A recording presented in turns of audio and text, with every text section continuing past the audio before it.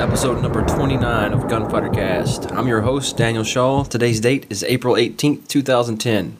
This episode, I'm going to do my best to finish up what I started was the Anti-Terrorism series, and I was planning on doing 3 shows, and I still may do 3 shows. Depends on how long this one goes today and how many tangents I get off on. You know how I am. Kind of a packed show for today. We're going to talk a little bit about surveillance detection, what to do if somebody is surveying you, I guess you could say. Things to look for, suspicious activities, things you might want to report to someone. A little bit of residential security, just touch on a little bit of workplace security, some things you can do in the workplace, and ground travel via vehicle, that kind of thing. And also a little bit on air travel. And hopefully I can get all that done in this show so I can finish it up because I got a few things that I want to talk about in the near future and I'm kind of excited about. So I don't want to stay away from gunfighting too long. So and the anti-terrorism thing it all pertains and it's all part of the whole sheepdog thing and definitely law enforcement, military applies to them well. But I really want to get back to the gunfighting aspect of Gunfighter Cast, which is why I do this podcast, and it's why you listen. But before we get into the show, I'm going to answer a couple of our emails real fast. Shouldn't take but a second. Michael Fallon, he sent me an email after last show, beat me up a little bit on chasing after my realtor, or not my realtor, someone's realtor that was taking pictures of my house, and I cut him off at the stop sign. I told you guys about that. It kind of beat me up, told me how bad of an idea that was and how bad it could have went. Yeah, I've already thought through it a few times, Michael. I appreciate it. You're absolutely right. I 100% agree. And anybody out there, if someone's taking pictures of your house, it may not be the best thing to do. And we'll cover some of the things that you should do if that happens, or similar things happen there, or workplace, or somebody's just suspicious and they have enough of a cluster, enough of suspiciousness to report them to somebody, and what you should report, what you should look through, what you should record. We'll cover that later on. But you're absolutely right, Michael. I totally agree. Next time, well, I can't say what I'll do next time. Sometimes spur of the moment, action just takes over, but I know it's not the right decision, and I don't want anybody out there to think that that is the right decision to jump in your car and chase after the guy taking a picture on you, or taking a picture of you or your house. Also, Jake Youngmark, he's looking to get into Wilson Combat extended slide release for his 1911. He heard me and Justin a while back talking about extended slide release on our 1911s, and just asked me if that got in the way of the holster. If it, whatever holster I was using or mini holsters, if that extended slide release gets in the way. And I will say, yes, Jake, they do get in the way of a lot of holsters. I wouldn't be a fan of having a massive one. The one I had was the same. It stuck out to the side, the same length or distance as a stock one would, but it came back further, so I didn't have to displace my hand or lose my grip or anything for that slide release. That's what it did for me, and that's what I would recommend. That's what I would go for next time I go purchase one again. And I would definitely, every 1911 I own, would definitely have an extended slide release if I can't naturally press that slide release. But yeah, it's probably going to get in the way of some of your holsters, depending on what kind of holster you're going with. But you guys know my remedy for that. You bust out the Dremel tool, a file, a razor blade, a knife, whatever, and you can just modify the heck out of that holster and easily make anything fit in it. I mean, especially most of these holsters are made out of plastic or Kydex, whatever you want to call it. Plastic's plastic. It's very easy to make things fit into it if you have a Dremel tool. So your options are pretty much endless if you go out there and buy you a Dremel tool or some kind of tool similar to a Dremel tool. And I hope that answered your guys' questions, and thanks for your emails and your comments. Got a lot more emails on there. Not a lot of time to reply to them, so I'm going to do my best to hit a couple before the next few shows and knock out some of those emails and questions. But thanks for emailing and keep those coming. I really enjoy reading those and answering your questions. The reason I haven't had a lot of time to do these emails and do a show is I'm, along with being a full-time Marine and a full-time husband and a baby about to be here and all that, I'm also a full-time student. I got midterms next week, and I should be studying for midterms right now because they're on Tuesday. But I'm here for you guys right now, and hopefully I won't fail my test. Hopefully I'll get some good studying in tomorrow, and I'll be okay. But anyway, let's jump right into the show.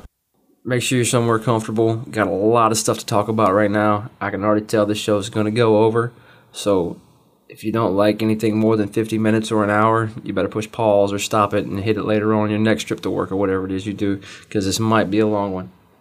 All right, first thing we got is going to be surveillance. All right, now this could be terrorist surveillance, criminal surveillance, anything. Doesn't matter. All right, it can apply to everything. I know I've said this a few times. This is about anti-terrorism, but this stuff can apply all over the place. It can apply in everyday activities. It doesn't have to be because some Durka wants to come blow you up. It could be because somebody wants to rob you. It could be anything. All right, so keep those things in mind. Just think about it. I know I'm going to talk about some things in here that to most of you, not only surveillance, but other aspects and things that I talk about later on in the show, I know some of these things aren't going to apply to everyday citizens, everybody that's out there just living and working and doing your thing. Some of this stuff will apply more to military, and it'll apply more to maybe law enforcement or people who travel a lot abroad and all over the world or all over the country. It may not be for you specifically, but it's a lot of good things that could inspire thought and get you thinking about the right things, and so you can make the right decisions later on because you already get that forethought. So I know that there's a lot of military personnel out there that listen to the show because they email me and they talk to me pretty often and ask me questions and send me things and give me tips and points of view, and we talk and converse. Well, I know there's a lot of military out there. Now, the military gets these classes. They should be getting them once a year, sometimes more than that. Depending on what kind of unit you're in and where you're at, you might get them a lot more often than that. So even if you're military, this is a good refresher for you. And I know sometimes we get tired of go sitting in those buildings for a whole day, listen to classes because we got to do that annual training and all that stuff. But this stuff is important. It could save your life. It could save other people's lives. So I understand when I start talking about some things in there, don't think that you'll see later on when I hit some examples of some things that could happen or some things that terrorists and bad guys have done in the past to hurt service members and hurt U.S. citizens. Some of this stuff might be a little bit far-fetched. If you're just first time tuning in to Gunfighter Cast, you're like, what is this show about? That stuff's never going to happen to me. That's just ridiculous. Yeah, it may not ever happen to you, and you may not be at any risk at all to it. Then again, you may.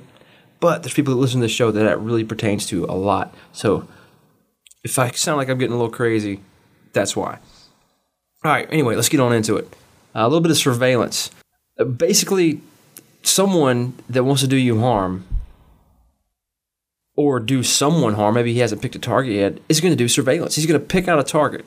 And we've talked about this in the past, about looking alert. Not only being alert, but looking alert.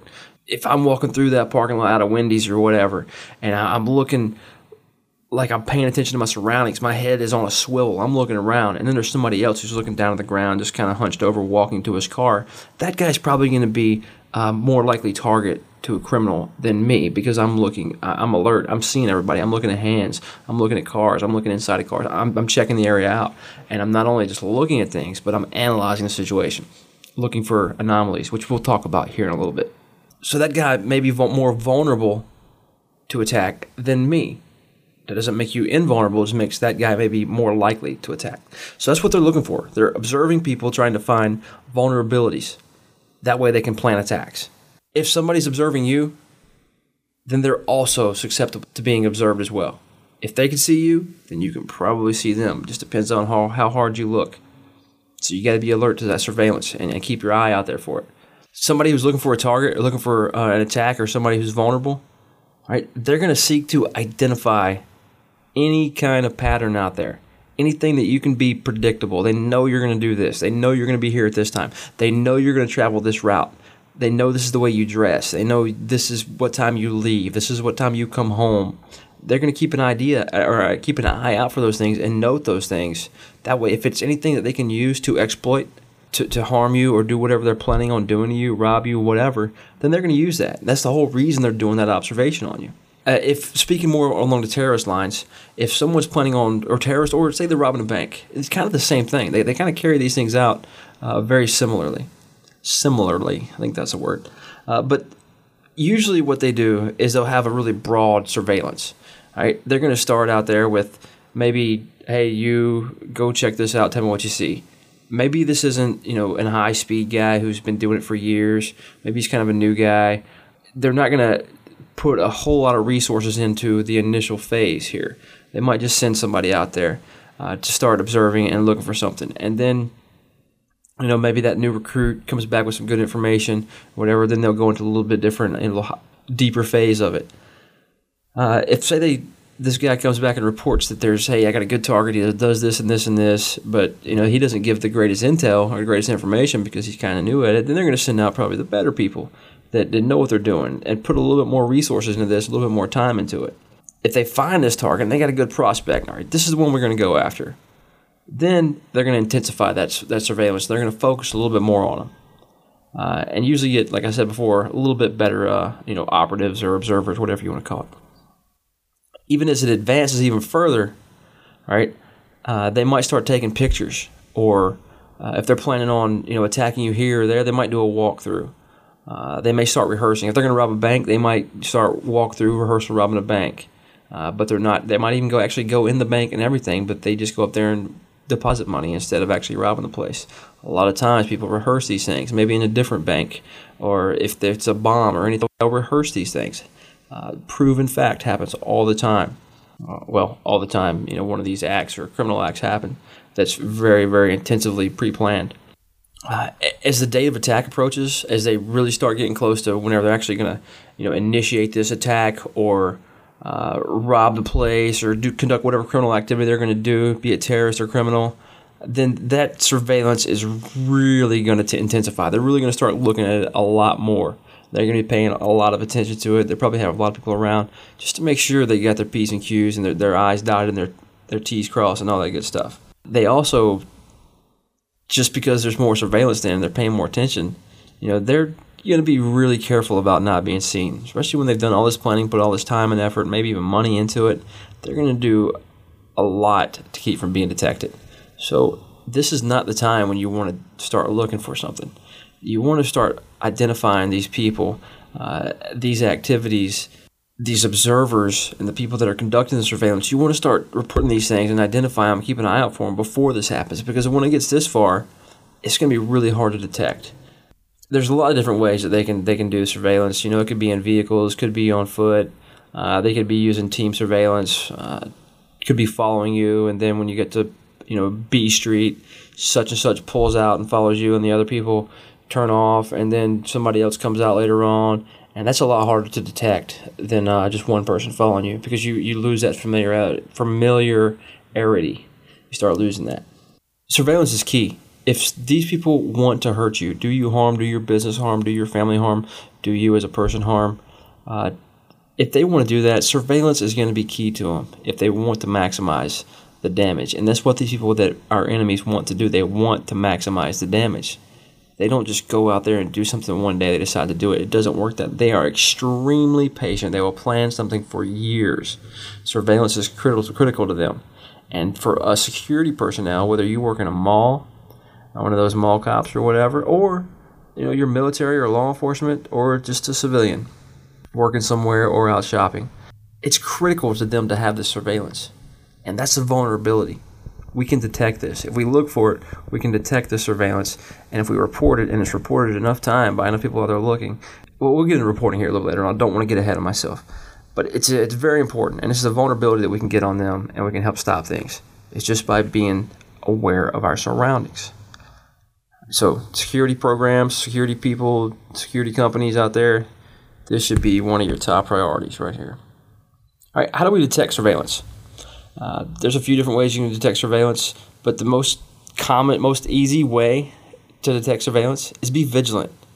Just being vigilantly and constantly scanning people, vehicles, areas, points of interest, constantly scanning the area, constantly analyzing what's going on, looking for familiar faces. And there's a lot of different things out there that you can look for.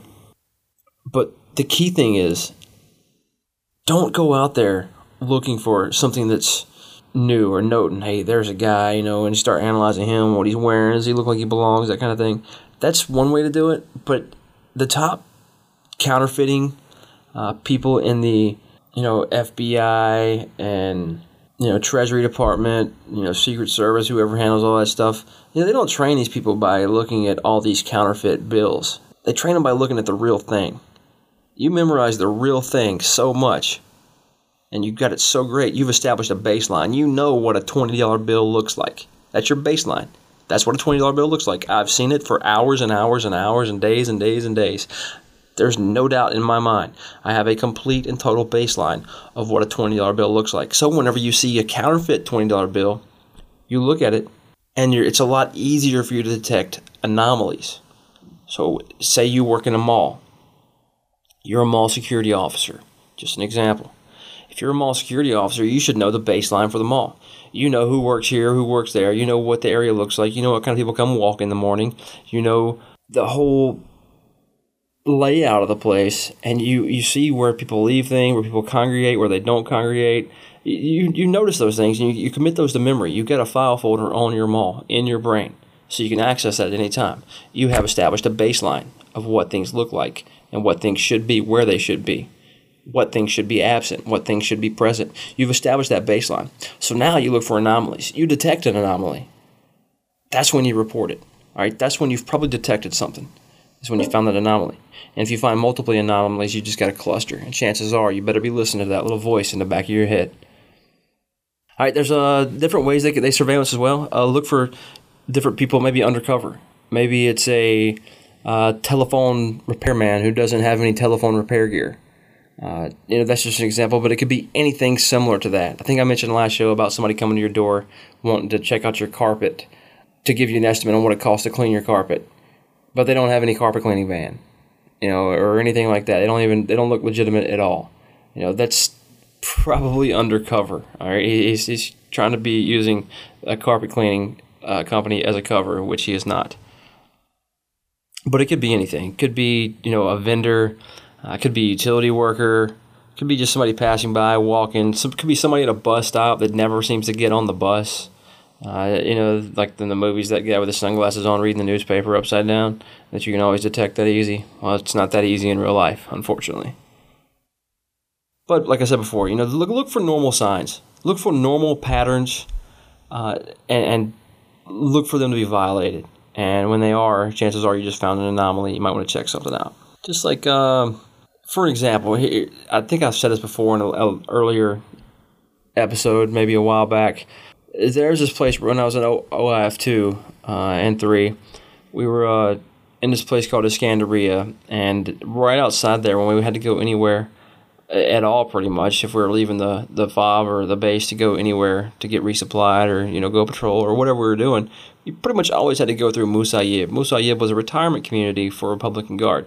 And this was in the time when Zarqawi was a big deal and all that stuff. And there were all Zarqawi supporters and, retired Republican Guard. They pretty much wanted us dead. And it was nasty every time we went through it. We got IED'd, vehicle-borne IED'd, firefights, all the time in this area. It was just always nasty. One day we rolled through there, and there's a vehicle-borne IED. I was in the rear vehicle. Somewhere in the middle of a convoy, this thing was hit. But there was a lot of dispersion, and none of our trucks were even damaged at all. There was a generator that caught a little bit of shrapnel and got a flat tire. That was our only problem the whole time in this whole convoy. Due to this vehicle-borne IED, somehow a generator caught shrapnel in the wheel on the little trailer and had a flat tire. That was pretty much it, which is great for us. But unfortunately, there was a family that was driving by at the same time in a car, and they got pretty much left the face of the planet on this vehicle-borne IED. It was pretty nasty. But we had to sit here and wait for EOD to come clear this, do a post-blast, and clear it before we could move on. So we had the area secured, and it was in the middle of market time. And about 200 yards from us was the market district. We turned left. If we turned right, we were right through the market. But we turned left to go out of there. The Mosh starts calling all kind of stuff, saying we can't understand. The Terps are saying that they're calling to arms. They're trying to get everybody to come out here. They said the Marines are pinned down, and they can't leave, and now's the time to come fight them, and things like that. So we stayed here for a while. We had to stay for EOD to come clear our blast, and the market just cleared out in the middle of the market time of the day. Everybody's shutters were closed. The market was completely done. Everything was packed up. Everything was gone. It was like a ghost town out there. It was a bustling market an hour before, and then all of a sudden, it was just dead. It would take an idiot to not realize that that's an anomaly. Something bad is about to happen to us. And they did. They opened up with some RPGs and some machine gun fire and stuff, and they ended up not doing too well with their attack, but they tried. So, I give them that, but they didn't do too well. We ended up calling in some we ended up calling in some fixed wing, and we fought them for a while. We had 0 casualties, and we didn't really take the time to go check and see how many casualties they had, but they stopped fighting. But moving on. Look for familiar faces. Memorize faces. Start looking at faces. Look at eyes. Look, if you see that same face, that same familiar face at the bus stop every day, and he's not getting on the bus, chance, what is that guy doing? And he keeps looking, maybe one day he's got a camera, who knows? Just little things like that. It may not be that obvious, but that's just an example, kind of a crude one. But just keep an eye out there for familiar faces, especially if somebody's surveilling you, just as an individual. You keep seeing this guy behind you, whether you go in the store, you go in a coffee shop and get your coffee, then you come back out and this guy's still there. And then everywhere you go, he's right there. That's kind of an indicator. I would definitely start getting a little nervous about that. But basically, anything that's, like I said before, anything that should be present but isn't, or maybe is present but it shouldn't be. You just gotta trust your gut. I hear people say all the time in other podcasts and stuff, that little voice in the back of your head. That's so true. You've got to listen to that voice in the back of your head. Never ignore that little voice in the back of your head. If it doesn't feel right, if walking down that alley doesn't feel right, don't do it. If getting in that elevator with those shady-looking characters doesn't feel right, don't do it. If going to the car, to the people that are calling you to their car because they want directions for some reason, don't do it. Listen to the voice in the back of your head. It will save your life. All right. That's just a few different ways of detecting surveillance and things we can look for. Now, what to do if you've detected surveillance? Okay, somebody is watching you, something's going on. So now what do we do? All right, here's some things you can do to respond to this surveillance, or maybe even lose them, or maybe check to ensure that they are following you and somebody is actually conducting surveillance on you. All right, if you're followed on foot, there's a few different things you can do here by just changing your pace. Step up to a brisk walk. See if he keeps following. Slow down. See if they keep following. Maybe dip into that coffee shop. Grab that coffee. Drink a little bit sitting down. Then get up and walk out. And if you still see that familiar face still following you, chances are you're probably somebody's probably conducting surveillance on you. You can stop, do a little window shopping, go into a store, some kind of business or whatever, walk in and then walk right back out another door, walk in, maybe just turn right around and go the other direction. There's quite a few different things you could do.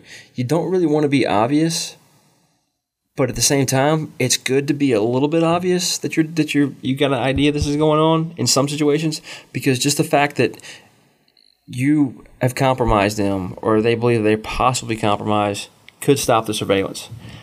It could say, hey, this guy, he's paying attention to what's going on, he's caught me. And then you catch the next guy or whatever, and it turns out, hey, this guy's really paying attention. Maybe he's not the best target. Maybe we should go pick another target. That could save your life as well. Once again, just by paying attention to your surroundings and making the right decisions. All right, you can always, like I said, turn around. If you turn around, look for a familiar face as you do that. See if you can detect that person. But if you've confirmed or you strongly suspect that somebody's conducting surveillance on you or they're following you, don't confront them.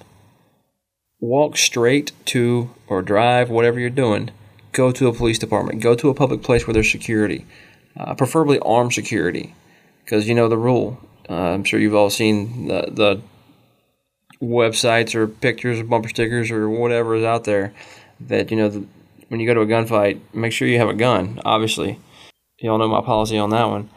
But also, bring your friends that have guns. So go hang out. If you think somebody might be trying to do you harm or conducting surveillance on you, go somewhere where the good guys got guns. And so you all got guns. It makes it even better. Maybe if you're near a military installation, pull in there. They're probably not going to want to go follow you in there. Maybe the police department might work as well. Maybe just a uniformed officer just because you stopped by the mall. They could also help out. But as you detect this, or if you actually get eyes on them and you know that you've got a description, remember everything you can about them.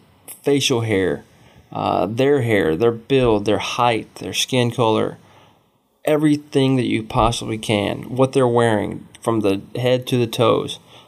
If they're using urban masking, wearing glasses, some kind of hat, whatever. Remember everything that you possibly can and write it down as many details as you can as soon as you can. That way you don't forget them.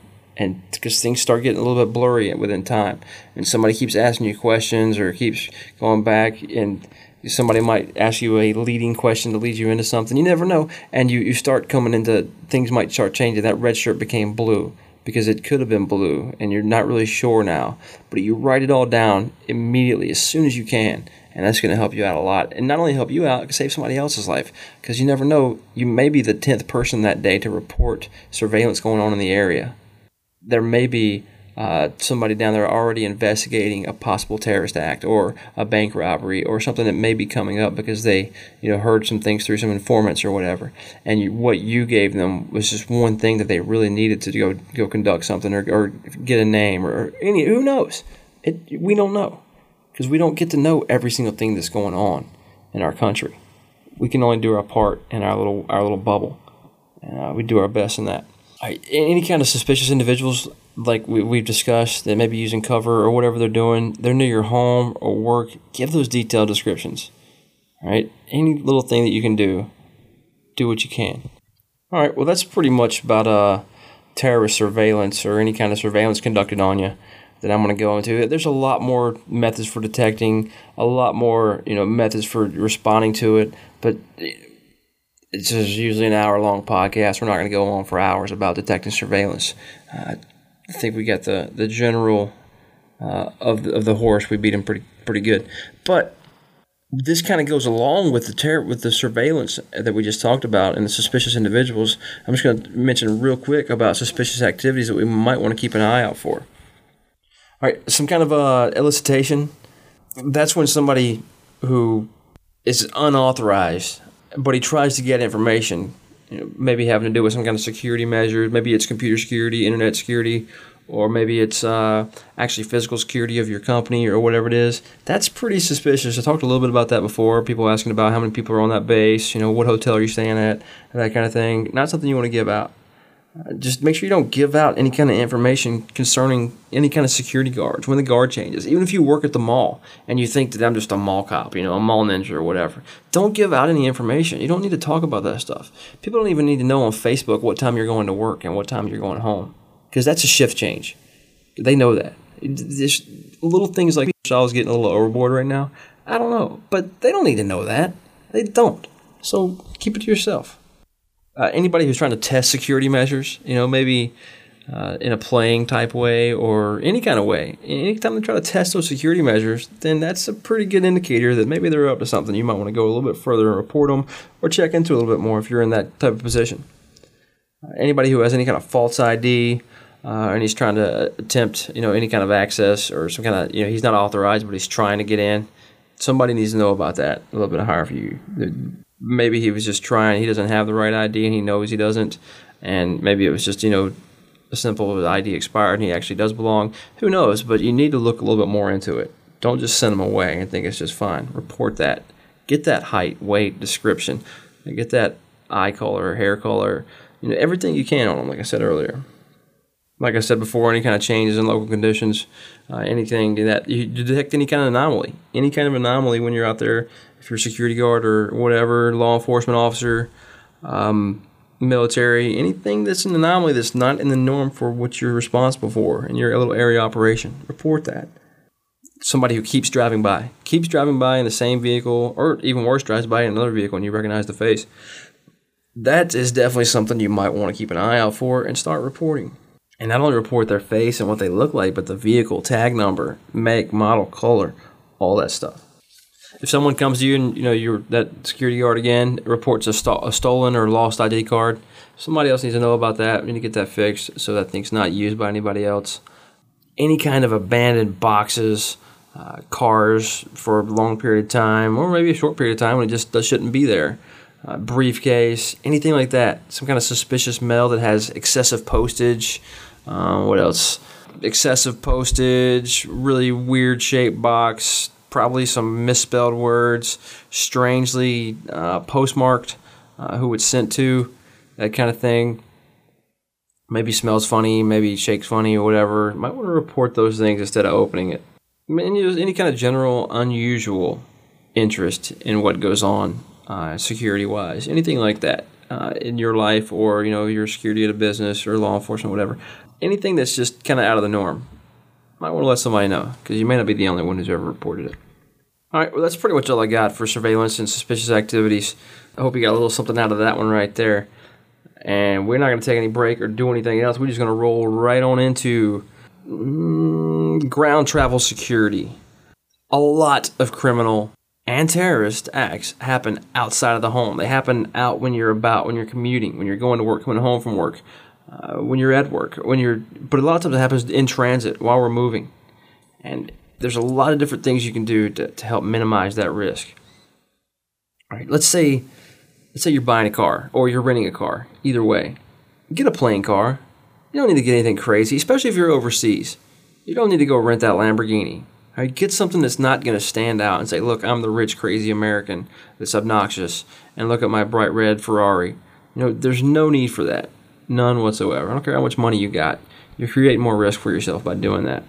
Try not to have any rental agency bumper stickers, because that just says tourist. That says attack me, even if you're in the States or if you're overseas somewhere. Avoid that. You don't want your car to look like a rental car, even if it is a rental car. Keep it in good repair. If it's your own car, keep it fixed up. You got something wrong with it, take it back to the rental agency. If something's wrong with yours, get it fixed so it's reliable. Keep that gas tank at least half full. The more gas in there, the better. And I am the world's worst at this. My wife thinks that I've got some kind of crazy thing wrong with me where I always try to create more stress for myself. And I do. I enjoy stress sometimes. It's just the right kind of stress. And sometimes I let my gas go down way too far, and I keep passing too many gas stations just because I want to get a little bit of excitement on that trip to make sure I can get to that next. I don't know. I guess it's a problem I have. But I think I'm okay, because I don't run out of gas very often. But every once in a while I do. But it's all in good fun.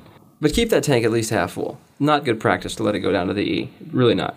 You can also look at those tires. Make sure your tires are good and everything's just ready to go, serviceable, ready to run for a while, not too wore out. Just small different things you can do. All right, when you're parking your car, always lock your car. Don't give anybody access to that car. They could put anything in there. They could take anything out. Stealing things from your car is not always the biggest problem when your car is unlocked. It could be something going in there that you don't want in there.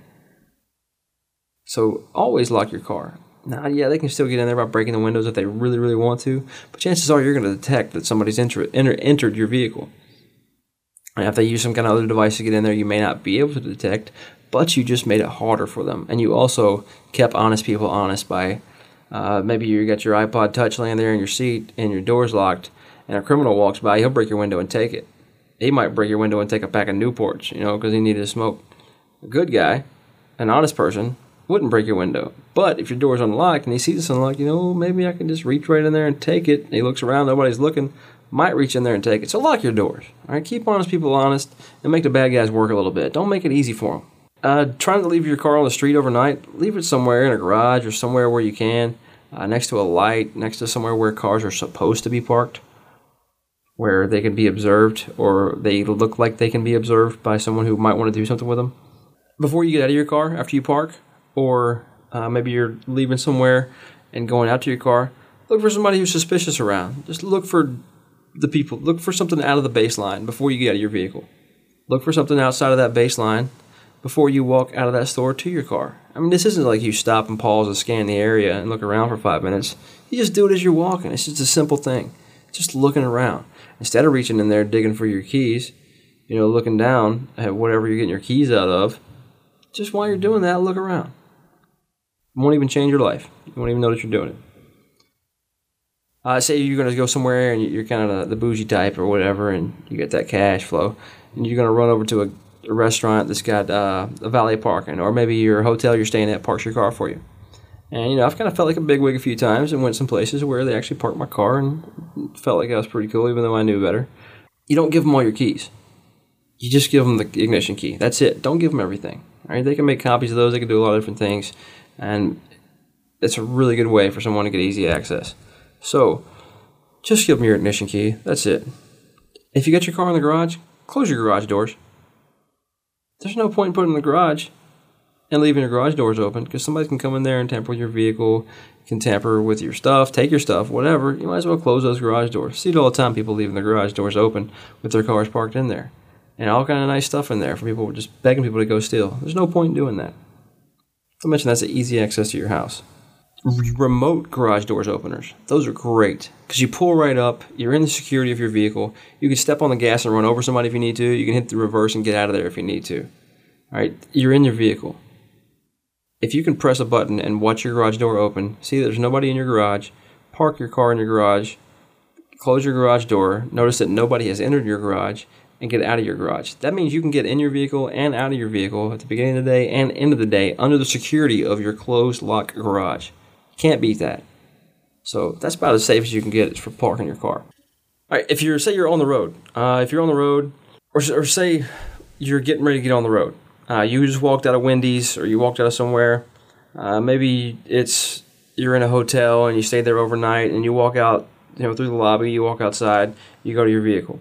Before you get into it, you might want to check beneath it for any kind of tampering or bombs or, some kind of explosives or whatever. This is one of those things that I know some people are going to think, what? I need to look at my car every time I go get in my car to make sure there's no bombs under it. That's just crazy. Now, yeah, for you, it probably is crazy. For me, on base, it's crazy right here.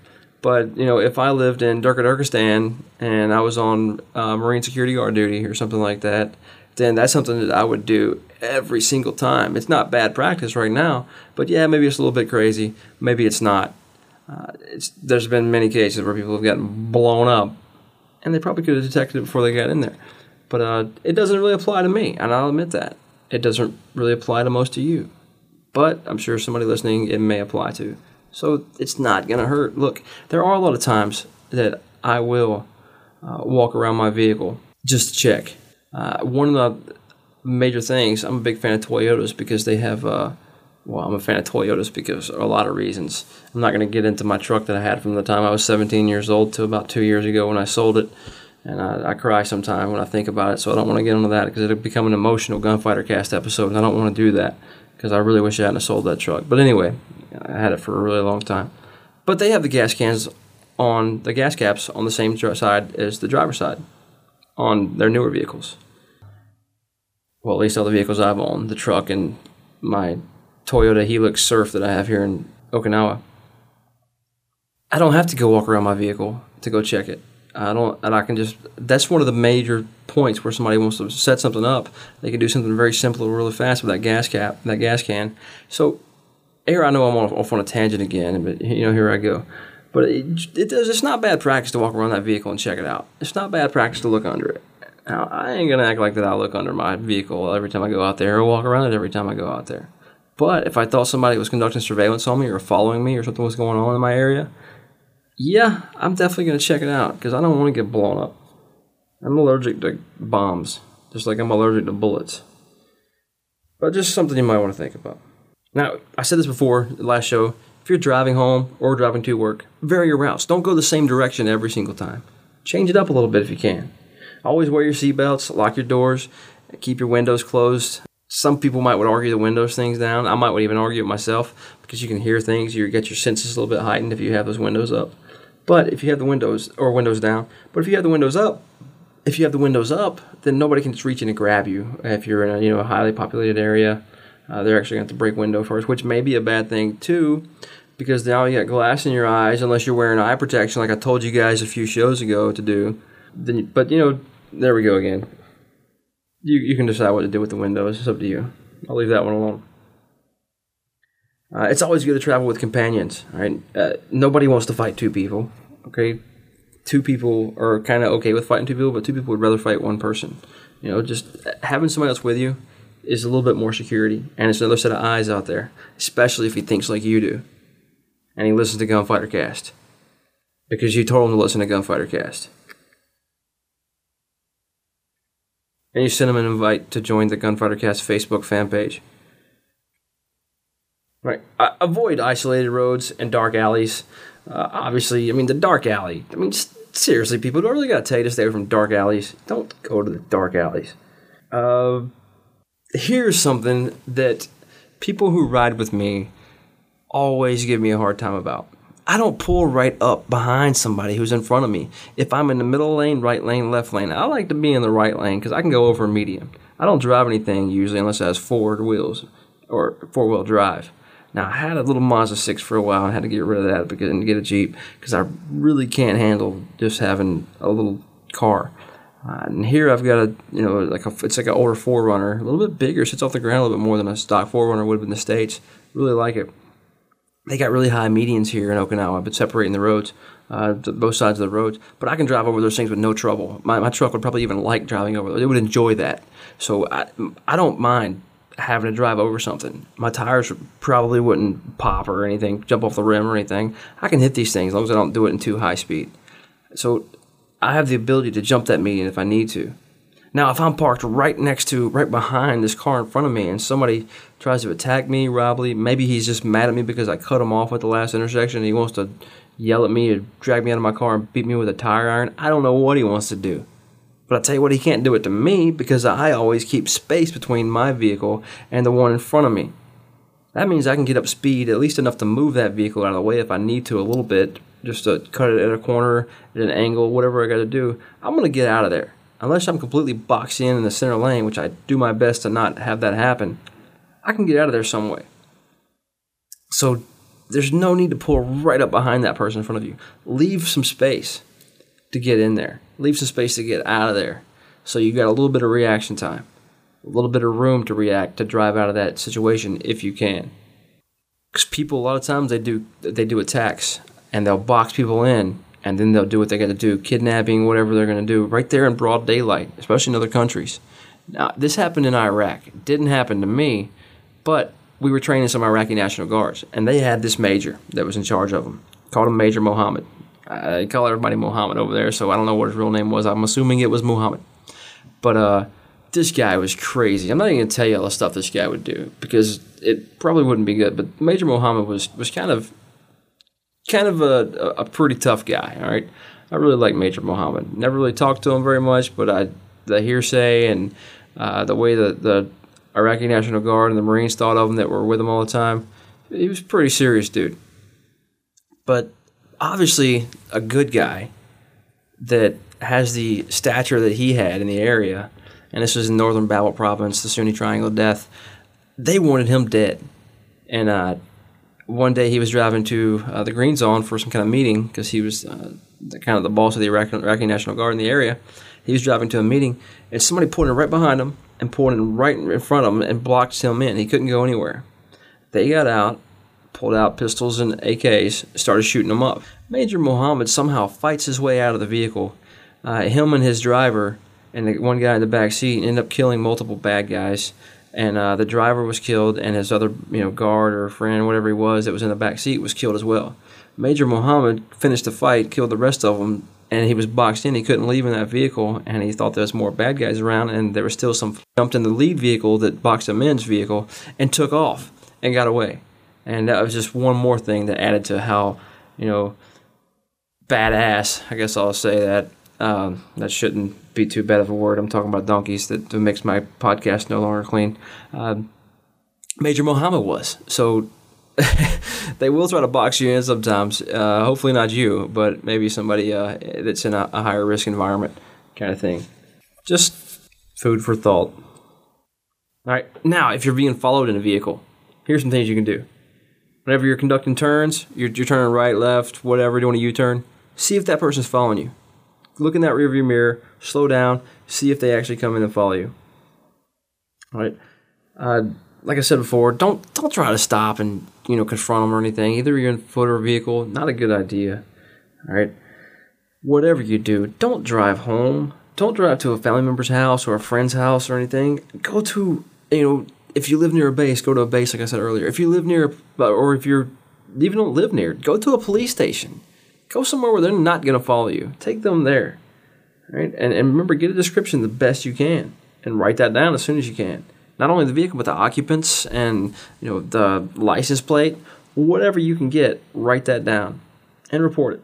All right, there's a few events that people have used in the past. Now I'm just going to run through them. Not even going to comment on them. That people have used in the past that you might want to think about. The last show I talked about, really briefly, about people on the side of the road that you may not want to stop and help. Just analyze the situation. Maybe it's an old lady who needs help changing a tire. Maybe it's not. Think before you react, though. But a few things that have happened before, they'll have cyclists fall in front of your car. and maybe a flag man that looking like they're doing road work stops your car. Maybe if you're these are more of another country, some of these are.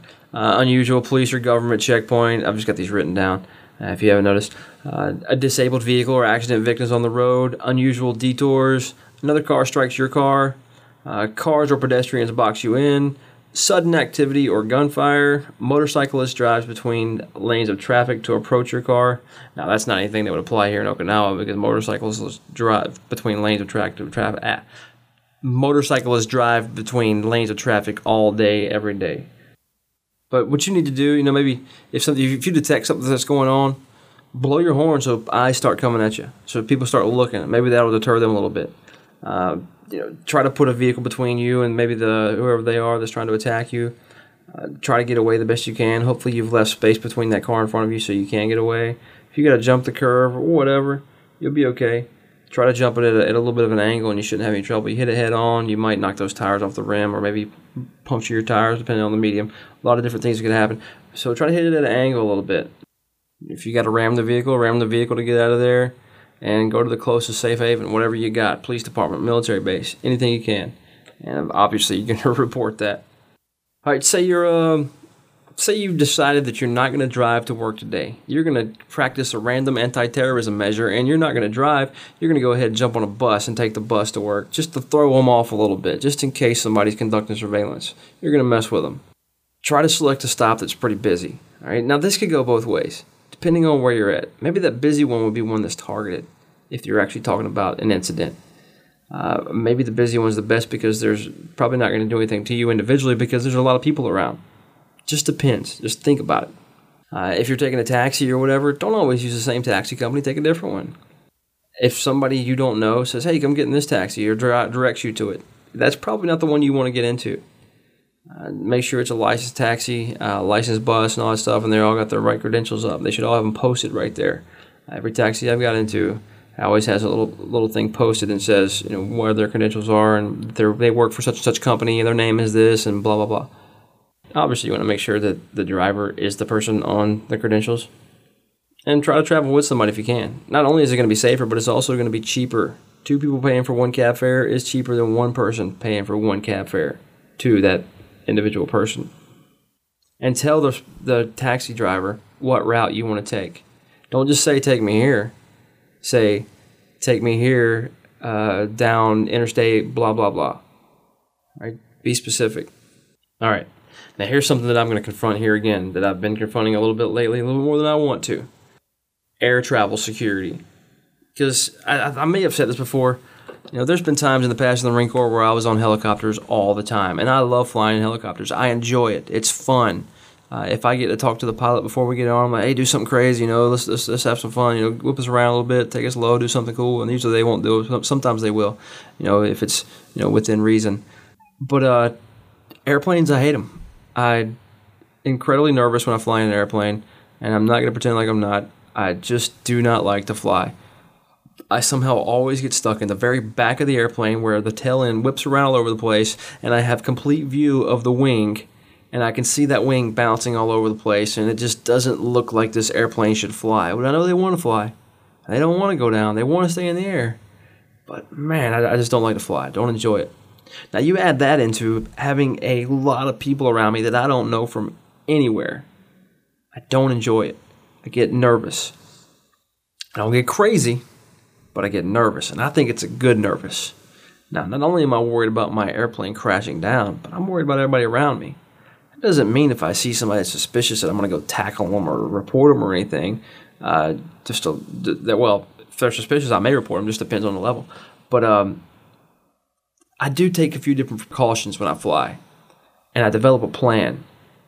Now, last time I flew was flying back from Thailand, and there was a Marine with me. There was a lot of Marines with me.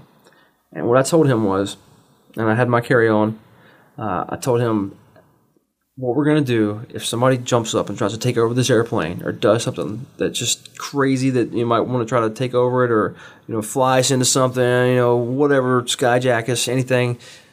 What we're going to do is you're bigger than me. you're going to grab your seat cushion and you're going to go tackle this guy, because seat cushions are shields. They got two little straps on them and everything. You can use these things for shields. They're awesome. All right, so you're going to go over here and you're going to try to push this guy or whatever, and I'm going to be hitting him in the face as hard as I can because I got brass knuckles. Now, I don't really have brass knuckles, but I got a carabiner that fits my hand perfect, and I hang my hat on it, or I hang my Nalgene water bottle on it. But everybody at the airport looks at it like, oh, he's hanging his water bottle. Oh, that's a nice little idea. I think I should get me a carabiner next time. But me, I'm like, yeah, I got to hang my water bottle. Of course, I got to empty it before I get on the airplane because you can't take liquid on. But I've also, if something happens really bad, that carabiner is going on my hand, and I just got a politically correct brass knuckle that nobody's going to question, and they never do question. Now, am I going to take over the airplane with it? Absolutely not. I'm a good guy. But that's another way for me to defend myself. All right. A lot of different little things you can do there. And I've been doing this brass knuckle thing I didn't fly for a few years, but before I went on my flight, I guess last November-ish, or December, end of November, I was flying, and I thought of the brass knuckle thing because I had a couple of them. And then it was funny because about 3 weeks ago, I read in a magazine, I forget what magazine it was. If I can remember, I'll put it in the show notes so you guys can check it out. There's actually an article about airline security, what you can do as a passenger on an aircraft for defense. And a lot of these things have went along with what I had briefed my wife on when we were getting on the plane to fly over here, and that I talked to my buddy about when we were getting on the airplane flying back from Thailand. And then I read this magazine. I was like, wow, somebody else has thought of that.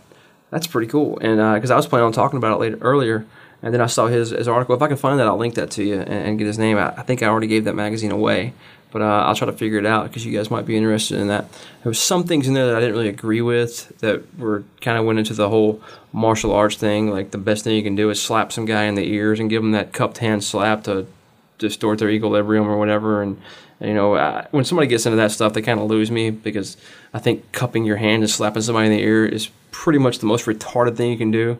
Now, I can take this guy head and slam it against a wall, or I can beat him in the face with my carabiner, or knees, elbows, whatever, or I can cup my hand and slap his ears. I'm telling you what I'm going to do, and it's not going to be cup my hand and slap his ears. It's going to be thumbs and eyes, whatever else I can do. But cupping my hands and slapping ears is pretty much the last thing that I'm going to think about doing to somebody, and it's just ridiculous. And that's my opinion. Someone else may say something different, but in the fights I've been in, anyway. But that's some things that I thought about. And my wife, I put her on the inside. I put her on the inside next to the window. That if somebody does try to take over that airplane or does something, and they come by butt stroking people, or hopefully they don't get guns on, that'd be pretty crazy. Or they come by hitting people or whatever. Or they're just running that food cart down really, really fast down the aisle to hit people in the knees. My wife doesn't get hit, because that would be a terrorist act, wouldn't it? Getting hit really hard by that food cart in your knee. But I put my wife on the inside next to the window, so she's least likely to get any blows or hit or noticed. So she's out of that line of sight, and I'll sit closer to the aisle to put myself in harm's way. And also, if I see a point where I might need to react and do something, then I can easily get there very quickly, or faster than I would if I was all the way against the window. And something else I look for was people that I could recruit, people that look like they were military, people that look like they were law enforcement or just had that look. I can smell a Marine a mile away. I don't care how old you are, how young you are. I can smell a high school student that wants to go in the Marine Corps, and most Marines can do that too. We can just smell it on each other. Even if he's not in smelling range, I can see it. And I can just tell from 100 yards away. It's one of those things that it's really easy to do. And I look for somebody like, if something goes down, this guy's sitting near me. He looks like he's a linebacker or for some college team or something. That guy, if I have to go beat some crazy terrorist down, I'm going to tell that guy on the way, hey, watch my back. You stand in the aisle and you break anybody who tries to come hurt me, because that guy's probably not going to be working by himself. So I need somebody to watch my back. And that's kind of the things that I think about. Maybe I'm some crazy psycho guy who's just paranoid and has PTSD. I don't think so. According to what I read about PTSD, I don't have it. So, But these are things that I think about. Is it far-fetched? I don't know. I don't like to fly. So anything that occupies my mind, good or bad, is a good thing, in my opinion. Just throwing those ideas out there if you're interested. Throw them back if you don't want them. But if you're flying, I see this all the time.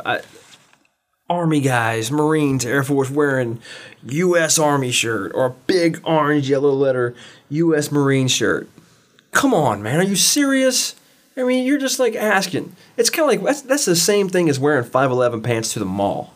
If somebody's going in there or 511 pants and your whole, I wish I was a contractor, but really I'm not anything at all, but I wear 511 pants and a khaki hat with an American flag on it. And I ain't gonna lie, I got a khaki hat with an American flag on it. I got a green one too from Bravo Company. I like it too. It's ripstop, pretty cool. But I don't wear them all the time, and it's not usually mall attire. And I really hate being in Okinawa because I can't wear it anymore because I'm not gonna wear something with an American flag on it out in town. I had a Gunfighter Cast shirt on the other day, and my wife wanted to go, yesterday actually, he wanted to go out in town to go check out some stuff and go shopping. So I had to change shirts. There's just things you do and things you don't do. You don't stand out. You don't say, look, hey, I'm military. Hey, I'm a high-speed guy. Even though maybe you're not a high-speed guy, you just wish you were a high-speed guy, so you try to dress like a cowboy. You're going to be the first one shot. 511 pants and, those hats or whatever, those are shoot me first clothes. That's what they are. And if you're not on the range, or you're not in Afghanistan, or you're not doing security or whatever that stuff's designed for, maybe that's your style, and that's fine. But seriously, think a little bit more. Does you want to look like everybody else? I know if I were a bad guy, and I planned on being an active killer in a mall, every single time, the first thing I would do was look for these guys that are dressed like that and watch them. Okay, that's who I need to kill first. And if I had multiple people, I would find multiple of these people if there were them in there, and I would station my people in the way we initiate our attack by shooting those people first. That's just the way, because you stand out. You're like, that guy's probably knows something. He's dressed like this. He's got an infidel hat on. That's who they're going to kill first. They don't want you to stay alive to kill them. They're smart. They're not stupid. So use it where you need it, where it should be. But just take that for what it's worth.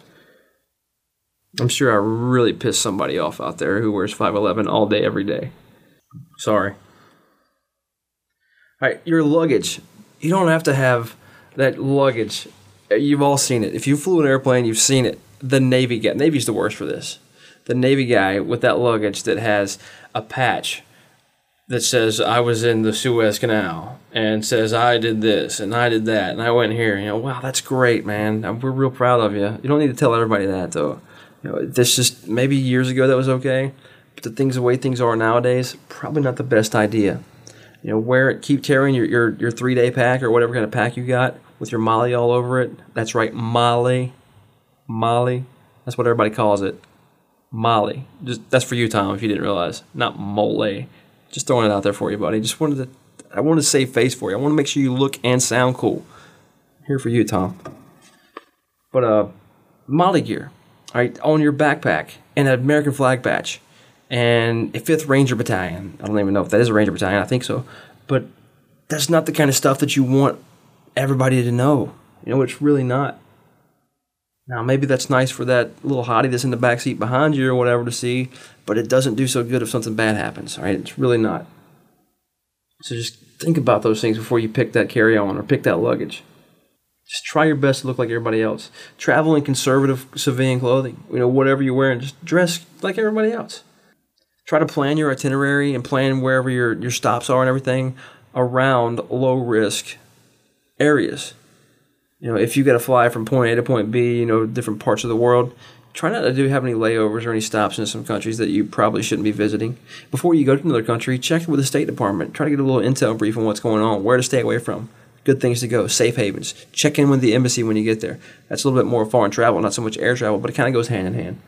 All right, just try not to wear anything that identifies you as a U.S. citizen, or especially not a U.S. military or law enforcement person.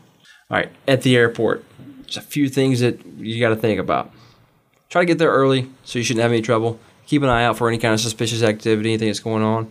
Look for really nervous passengers who keep maintaining eye contact with other people. If there's these two guys that are really nervous and they just keep glancing at each other and making eye contact, I'm going to go tell somebody. That's going to freak me out a little bit. And I'm going to have to let somebody know that's pretty crazy. Hopefully they're not of Arabic descent, because if they are of Arabic descent, they probably won't get questioned or asked any questions or anything at all, because somebody might say it's racial profiling, even though I reported it and they're being suspicious. Maybe, hopefully, it's a couple of white people. That way they'll get racial profiled or at least questioned or anything. Because you know how the airport security works, man. It's one of the most ridiculous organizations in the world. Hard to believe it's part of the U.S. government, huh? That was definitely sarcasm if you didn't catch it. Try to get through those security checkpoints as soon as you can. Be as cooperative as you can. Just get right through there. Get it done. Get out of there. And the reason I say that, and this is why, whenever me and my wife go through there, we get everything prepared first. My shoelaces we're dressed for this, my shoes are easily taken off and put on. I've got my keys and all this stuff in my hand. I got everything ready to go. My laptop's ready to come out of the bag. Everything's ready to roll. I can just throw it all in a little container and get through this thing in no time and not hold up the crowd, and also keep moving quickly. And the reason I'm big on getting out of there quick, get through those security checkpoints fast, not because I don't want to stand in line all day. Well, that's part of it. But it's because, let's say Ahmed was coming in there and he was going to blow up flight, 657 or something, random number, whatever flight it is, coming out of from one place to another, I don't know, but they're flying from point A to point B. And say this aircraft is about to get blown up, or this guy's planning on doing that. They've been planning it for a while. And let's say he's got one of them underwear bombs, or maybe he's got a thigh holster bomb, maybe he's got a shoe bomb. Who knows? They try all kind of stuff. Maybe it's a retainer bomb. It's in his mouth. Who knows? They come up with all kind of stuff. They're very innovative. But let's say that thing's detected right there in that checkout area. Now there's a couple, maybe 60, 40, 20, who knows how many, depending on your airport and the way it's laid out, people around in that area right now. He knows he's about to be detected. He knows he's busted. Now, he can either go to jail and hopefully get waterboarded. Unfortunately, we don't do that anymore. And maybe give up his buddies or whatever. Or he can go ahead and do his little Allah Akbar thing and kill as many people as he can. Maybe it's not the aircraft that he wanted to blow up, but he might want to initiate that device right then to at least get some of them to accomplish a little bit of the mission. I don't like being in those areas, because if they're going to get caught, that's where they get caught a lot of times. And they don't want to get caught. And if they suspect they're getting caught, they might go ahead and make it go boom. I don't want it to go boom with my family and myself around. So I try to roll through there as fast as I possibly can. Don't ever go to any secluded areas. There's just no need to be there. It's just asking for trouble. There's a lot of criminals that just hang around airports that know that you're a local. You probably aren't armed. If you're not armed, that's you're even more of a target. We all know that, contrary to what some people believe. Anybody who leaves unattended baggage, I know we get that little questionnaire and everything. If you see unattended baggage, let somebody know. I see it. I forget what airport we were in, but I saw some unattended baggage, and me and the wife got out of there. And I told the first security guard, "There's a bag over here," and it scared me. I mean, it really did. I saw something in the mall in Chesapeake, Virginia. No, this was in Virginia Beach, right next to Chesapeake. That was just really weird. Old-looking suitcase in the middle of the circular part of the middle of the mall that was just really, and she was overlooking at something, and I was kind of standing by it a ways away, waiting for her to get out of the store, and I saw it over there, and I watched it for a good 15, 20 minutes, and that was a good ways away. And I was like, man, that's just weird. And I walked around a little bit of an angle, staying away from it, and saw that there was nobody anywhere remotely close to it. And I told the security guy, I left, and me and the wife got out of there. And we actually, when I told her about it, she was scared to death. And actually, we were watching the news and we were waiting to hear something happen, because, it was just so suspicious to her and me that we thought we might actually see something on the news, that not of explosion, but maybe they detected something or found something. I don't know, maybe they did find something, they just didn't tell anybody, but it was pretty suspicious. Now, I know sometimes I tell you guys about things like this happen to me. Maybe you think that I'm making it up or lying or something. I don't know, but I'm not. I don't think these crazy things happen to me. I just think I'm observant. I think they happen to you too. You just don't realize it. If you in fact do not realize it, I don't know. But I think these things are common. It's just whether you see them or not. That was probably just some person who worked in one of the kiosks briefcase and they left it there while they were talking to somebody. It was probably no big deal at all. But to me, it was like, man, I'm getting away from that thing. This shouldn't be there. It was an anomaly to me. But to somebody else, it's not a big deal. Am I over paranoid? I don't know. I'm still alive. Maybe if I was less paranoid, I wouldn't be anymore. I don't know. So who's to argue? And of course, anything you see suspicious, anything at all, anything that raises the hairs on the back of your neck, that gives you that feeling in your gut, report it to somebody. Don't worry about offending anybody or anything. Report it. If something that gives you that gut feeling, just not right, let somebody know. And don't hesitate. All right, let's say you're hijacked. All right, let's say somebody just jumps up, takes over the airplane. Stay calm. If they talk to you, be polite, be courteous, cooperate best you can. Don't volunteer any information. If they ask for identification, try to refrain from giving military or police, identification. Try to give them a tourist passport if you can. You don't want to give them anything official or anything that sets you apart from anybody else. Keep in mind, you might not want to go after that first guy. You might want to watch the scenario a little bit. There's probably more than one person taking over that airplane. If you want to go ahead and jump up and stop that bad guy. And I know people talk sometimes about don't do anything, just sit there and relax and stay calm and don't do anything at all.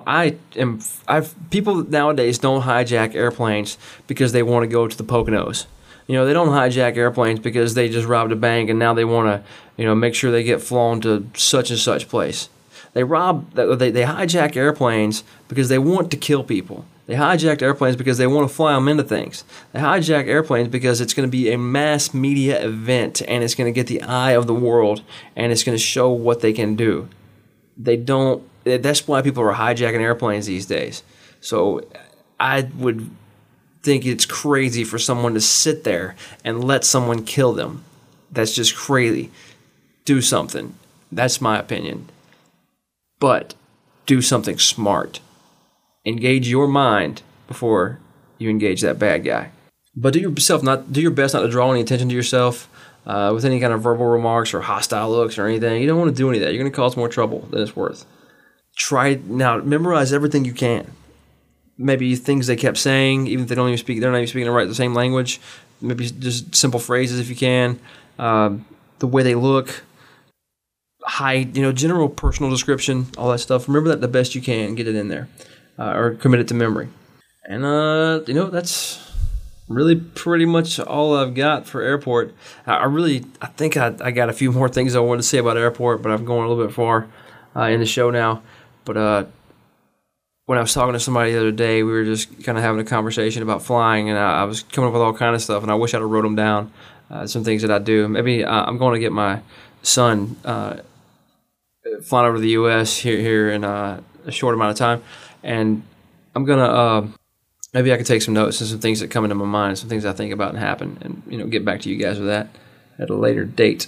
Because it's really fresh in my mind right after flying, but not really now. Because it's not something I have to do, or it's not a part of my mind that I tap into every day, I guess you could say. All right. So I know you're probably bored out of your mind right now, because this has been probably the longest Gunfighter cast ever. We're at an hour and 15 minutes right now, and I've still got hotel security and residential security to talk about. So what we're going to do, hotel security is not going to take too long, and neither is residential security. So before the next show, and I think we might end up having a question show next show. So send in any questions you got, guys and gals. Send in whatever questions you got, anything. If I can answer it, I'm going to answer it. All right? If I can't answer it, I'll tell you who could probably answer it. Or I'll research it and Google it and pretend like I answered it. I'm just kidding. I don't usually do that you know of. But if you do have any questions, I got a few questions I'm going to hit that have been racking up in the email, and I like to respond to every email. So that's probably what the next show is going to be.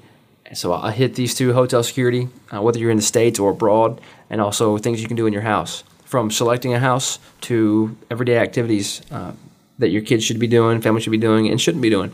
Stay tuned for that one. And I got a few more things I'm thinking about doing.